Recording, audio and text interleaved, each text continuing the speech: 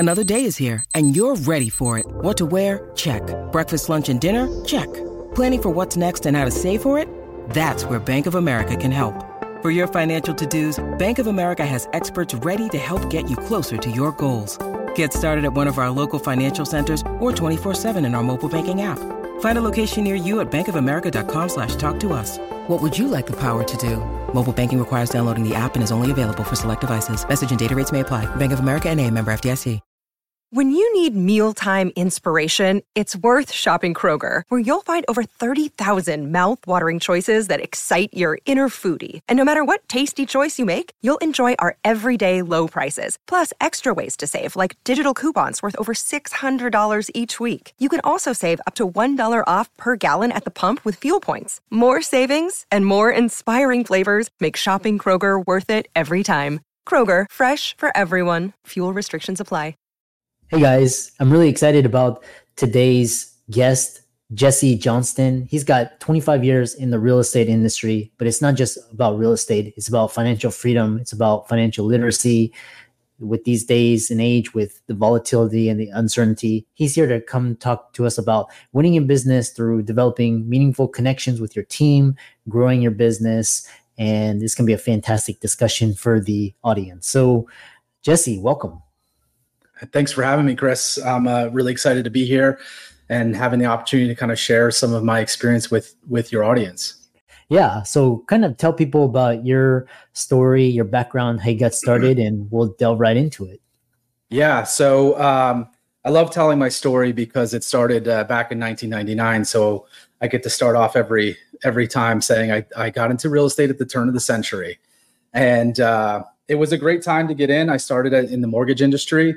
And was there until 2008. And then in 2008, I decided to get my real estate license. It was a great time to get into real estate, believe it or not, because while the market wasn't fantastic, it was a great time to get in, learn, and take market share. Yeah. And then from there, I got really passionate about building team. My story around building team really starts, it's kind of what's interesting. It's kind of built around the time that I had my children. I moved from being very transactional to very personal and building, learning to build people and relationship and connection with those people. And in my most recent role, I was president of title operations for Compass in like New Jersey and Pennsylvania. Yeah, interesting. And so kind of talk about, like, I love this idea where people they have a family or they have some wake up moment where they're like, oh, I have to stop trading my time for money. I have to make my money last. I'm not going to be able to work forever. And so kind of talk about this idea of, starting out the entrepreneurship path, kind of finding growth and meaning and purpose in your why. Yeah, well, it was interesting because 2011 was a really challenging year for me. I was due to have my second daughter, who was born in July of 2011. And I had a friend who passed away that year. And at the same time, I was, the top producing solo agent in my office at that time. And so while in many ways I was, as people would say, killing it, I don't usually use that, but I didn't know why I was doing it. It didn't matter to me. Like being the top agent, getting to that position didn't matter to me anymore. And I was like, well, what does matter? Right. And it's interesting. I heard John Maxwell say this recently, like, if you want to be successful, you can easily do that alone. But if you want to have a life of significance, it's going to take other people. And so I became very passionate about people. I mean, I've always loved people and I've always been a team player, a team leader. But in 2011, I became very passionate about people. Yeah. It reminds me of this quote. It's like, kind of, if you want to go fast, go alone. But if you want to go far, you have to have, a team of people. And the best leaders, they can create teams and systems. With these days, you have software, but, kind of the best teams and kind of push you further. Of course, it's going to take you a little bit longer, but you go a little bit farther. So, which is really the interesting thing about software that you mentioned. Like, software is fantastic, but like software is only as good as the input, right? Yeah. And guess what? People are only as good as the input as well. They're only as good as the vision that the visionary is able to put out there. So I would say in 2011, while I was becoming passionate about building team and building people, I wasn't very good at it, right? It took years and years of trial and error and hiring for the wrong reasons, not knowing why I was hiring the wrong people, not training them properly, not leading them properly to kind of hone those skills. So I think, that's the great thing about podcasts nowadays is you could hear from a lot of different voices on how to become a great leader and what it means to be a great leader. And, and then you can kind of piece together what your fit is. But I will say, I'll drop, the one book that got me on the right path, I would say was Daniel Pink's Drive. That book helped me understand what really drives people to be more successful, right? It's this idea of purpose, autonomy, and mastery, and those three things. And what I love about that is autonomy, like having the ability to kind of put your own signature on what's happening. Like, yes, there is one way to do it. However, we still haven't had the best thoughts in real estate yet. We still haven't had the best thoughts in medical care yet, right? Those are still to come, right? And so if we don't allow autonomy for people to think and do what's they're passionate about, and all we're asking them to do is just drive the ball the way we ask them to do it, drive the business the way we ask them to do it, guess what? That's what burns people out. And that's what also slows down the growth of your business. So yes, we need to have standards. Yes, we need to have rules, and we need to have, but giving people that autonomy, and then that autonomy in a place where they want to gain mastery is a combination for success. Yeah. Talk about this idea of winning in business through developing meaningful connection with your team. Yeah. So over time, it was funny. A lot of my team members, they loved their one-on-ones with me. And I, started to, continue to hone those. For me, like, if I don't know you and I don't know where you want to go, how can I lead you? Right. Especially in a real estate industry where everybody on the team is essentially an independent contractor. How can I direct you unless it's in a direction that I want to go? And as a leader, I'm not afraid of friction, but I tried to create as much of a friction-free leadership style as possible, which is like, tell me where you want to be. Okay, cool. Are you okay if I hold you accountable to get to that point? So, but step one really started with this idea of getting to know you. So now I know you, I see you, and I hear you, and I know what you're about. And in my current practice, I use for someone who's a direct report to me, I actually have a questionnaire that I have them complete. Weirdly, it's a bit like a dating profile, but for all of the right reasons. I want to know who I'm in business with. And I kind of use that to align with, how do these people want to be recognized? Because recognition is a big deal in the world today, especially in a remote environment where you can be doing great work, but no one sees it. But so how do I recognize you? How do you celebrate your birthday? Who are the important people in your life? What would you like to do on your birthday? Do you want to celebrate with me over lunch, or would you rather have the day off to spend with your family? So we go deep into what their desires are. Also trying to understand, like, what are some things that are maybe misunderstood about your personality, so we know, like, hey, when this is happening, this is what it means. And then also just like, what are your big goals? Like, where do you want to be? Because as a leader, if I knew you, Chris, you were on my team, and I knew that you wanted to be in a completely different position 5 years from now, if I knew that today and I can help you get there, your work today would be a lot more focused, because you won't be 1 foot in, 1 foot out, right? You'll be giving me your best while I help you get to where you want to get to. So is that getting to know you, see you, hear you portion is a big part of it. So that's just step one. Step two is, really developing the relationship during a weekly or regular scheduled one-on-one. It's everybody has one-on-ones, right? And a lot of times the one-on-ones are like, oh man, I have this meeting with my boss. I reverse it. It's not my agenda. It's your agenda, right? That's how I run my one-on-ones. I make it their agenda. And then I ask permission at the end to, kind of go over what other things we have to do in work. When you're aligned with your people, you don't have to worry about their agenda being so far away from the company's agenda, right? From the business agenda, because they're aligned with what you're doing. And so another opportunity to just hear, see, and know what's going on. This is a place where you develop deeper relationship. 1, 2, you get to hear some ideas because, again, we still haven't had the best idea yet, right? They're still coming. So you're hearing from your people, which gives them that novelty, that, autonomy to, to kind of think on their own. And then you're providing feedback to help them get towards, their ultimate goals. And a lot of times, I love taking those offline and, hey, let's do your one-on-one. Let's take a walk and talk, because a lot of times when you make it informal, you actually connect deeper with people, because you're going to hear things on the walk that you wouldn't hear on the video on Zoom or whatever. So I like to take it deeper from that level as well. Yeah. We were kind of, talking in the back room, and the podcast is really about financial freedom, financial literacy. Talk about, and real estate is one of those means. It's not the only one, but it's got its asset classes and got its advantages and disadvantages.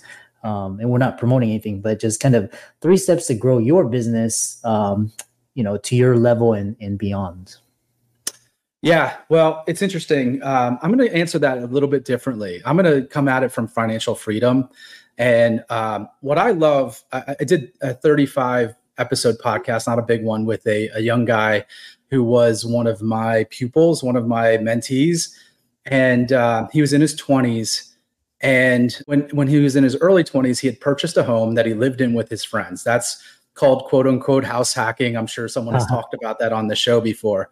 If you want to take a great step to launching anything in your life, buying real estate early and finding a way to house hack that is a fantastic way to start. And for the physicians out there, I love the idea of doing this during your residency, because during your residency, you actually qualify for a physician's loan, which is basically you can get into a home with 0% down without private mortgage insurance. And if you're in a great market, like Philadelphia is probably a fantastic market for this, because the prices are, and that's the market that I work in. So prices are low enough that you can get in. And if you do run it as a house hack, you could actually almost live for free while running your residency. Then when you're done with your residency, because the people within the residency, you can go back to them and say, hey, I have a home that I'd like to rent to people in the residency program. And to me, that is almost like as close to an annuity as possible. And honestly, I got excited about coming on this show because I was like, I want to run this program with somebody. So if anybody out there wants to talk about that, please contact me. I'd love to help you do that. Yeah, that's exactly what I did in med school, because I owned real estate. It was super cheap. It was cheaper to buy than rent in Houston, and so I house hacked it and then rented it out. And I came back in 2008 when all the market was depressed, and just bought up real estate. And then what I did was in residency, I also purchased a unit which is also rented out to the future residents. So that's amazing. I'm glad that you ran the program. Well, I would say, honestly, a solid foundation for your life like that, getting started early with some sort of investing. I want to preach that to everyone, because my friend Matt has done so well for himself. He just turned 30. He just bought himself a big single family home. I'm just, very proud of him to see that happen. And the funny thing about my podcast, Chris, was the story was do what Matt did, not what Jesse did. Right. So I got to learn the lessons, and then I got to watch it work with someone who was, one of my mentees. So the second step, you asked me for 3 steps. The second step is I would create an absolute set of core values for your business. If you don't know what you stand for, what's the line from Hamilton? If you don't know what you stand for, what will you fall for? That has created an opportunity. Like when the last business that I built, we created 2 solid core values. And when I went out to sell the company, went either to new customers or recruits or anyone that they were able to see, like, this company actually stands for something that matters. And it helped me attract really some great top talent that are now running that company. So to me, like, that's a solid step 2, know what you stand for. And then step 3 is always, for me, it's like, find the 5 people in that company that are, your direct reports, and make sure you win with them and teach them how to win with their people. Because at the end of the day, we're only as good as the people we have around us. And the more we can encourage them to to develop as a person and as an employee, the faster the business will grow, the more successful they'll be. And frankly, who wants to work with people who aren't happy? All right, we want to work with people that feel engaged, that aren't happy, that know that their boss is actually looking out for their best. Yeah, I love that. They say that the best time to buy real estate was yesterday, and the next best time is today. Real estate is a long-term play. It's not, a lot of people think it's like you're a realtor, you're a speculator, or flipping, more it's more just buy and hold and just preserve your wealth in there. I agree. And also understanding like, why are you buying the real estate? Like, what's the value? Like, what's the purpose behind it? Financial freedom is a nice statement, but why do you want financial freedom? Like, what does that do for you? So that goes back to the core values. And I would also say on the real estate side, building out that team. So who are your wealth determiners? Who are your success determiners in your real estate portfolio? That's the same as building any other team, whether it's in a corporate situation or otherwise. Knowing those people and diving deep and getting to understand them, it will lead to more success. Yeah. Well, kind of piggyback off of what you're talking about is this. You talk about the top 3 things to avoid while growing your business. I'm curious what that is. Yeah, well, the top, I would say number 1 is, hiring the wrong person, like hiring out of need, right? So that to me is absolutely a no-no. So basically, you get to the point, you grew your business so big, and then you just throw a body in to run that business. And if you do that, if you've done that enough times, like I can say I have early on in my career, like what you find out is not only did it cost you money, it cost you time, it cost you happiness, and it may cost you your reputation in some cases. The other thing I would say is, again, I'm all about connection, but I'd never so number 2 is I'd never call my business a family, right? Like that to me is a no-no. I think we could build a strong team. We can even be a squad. That was actually one of my previous teams. We called ourselves a squad. But family is different. So I think, avoiding that. And the third would be not investing into your people. A lot of companies, for many reasons think it's good to run lean and mean. And I absolutely believe that. But investing in their education, training, and growth is absolutely most important. And you can hear, Chris, I'm all about people. Yeah, I love that.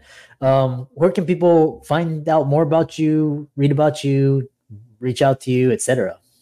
Yeah, Chris. Well, there's a couple of things I'm doing right now. One is I'm doing consulting for large real estate teams or larger producers. So that is one thing that I'm doing. And I'm very passionate about meeting with other leaders, founders, and frankly, even heads of household that are looking for help building deeper connection.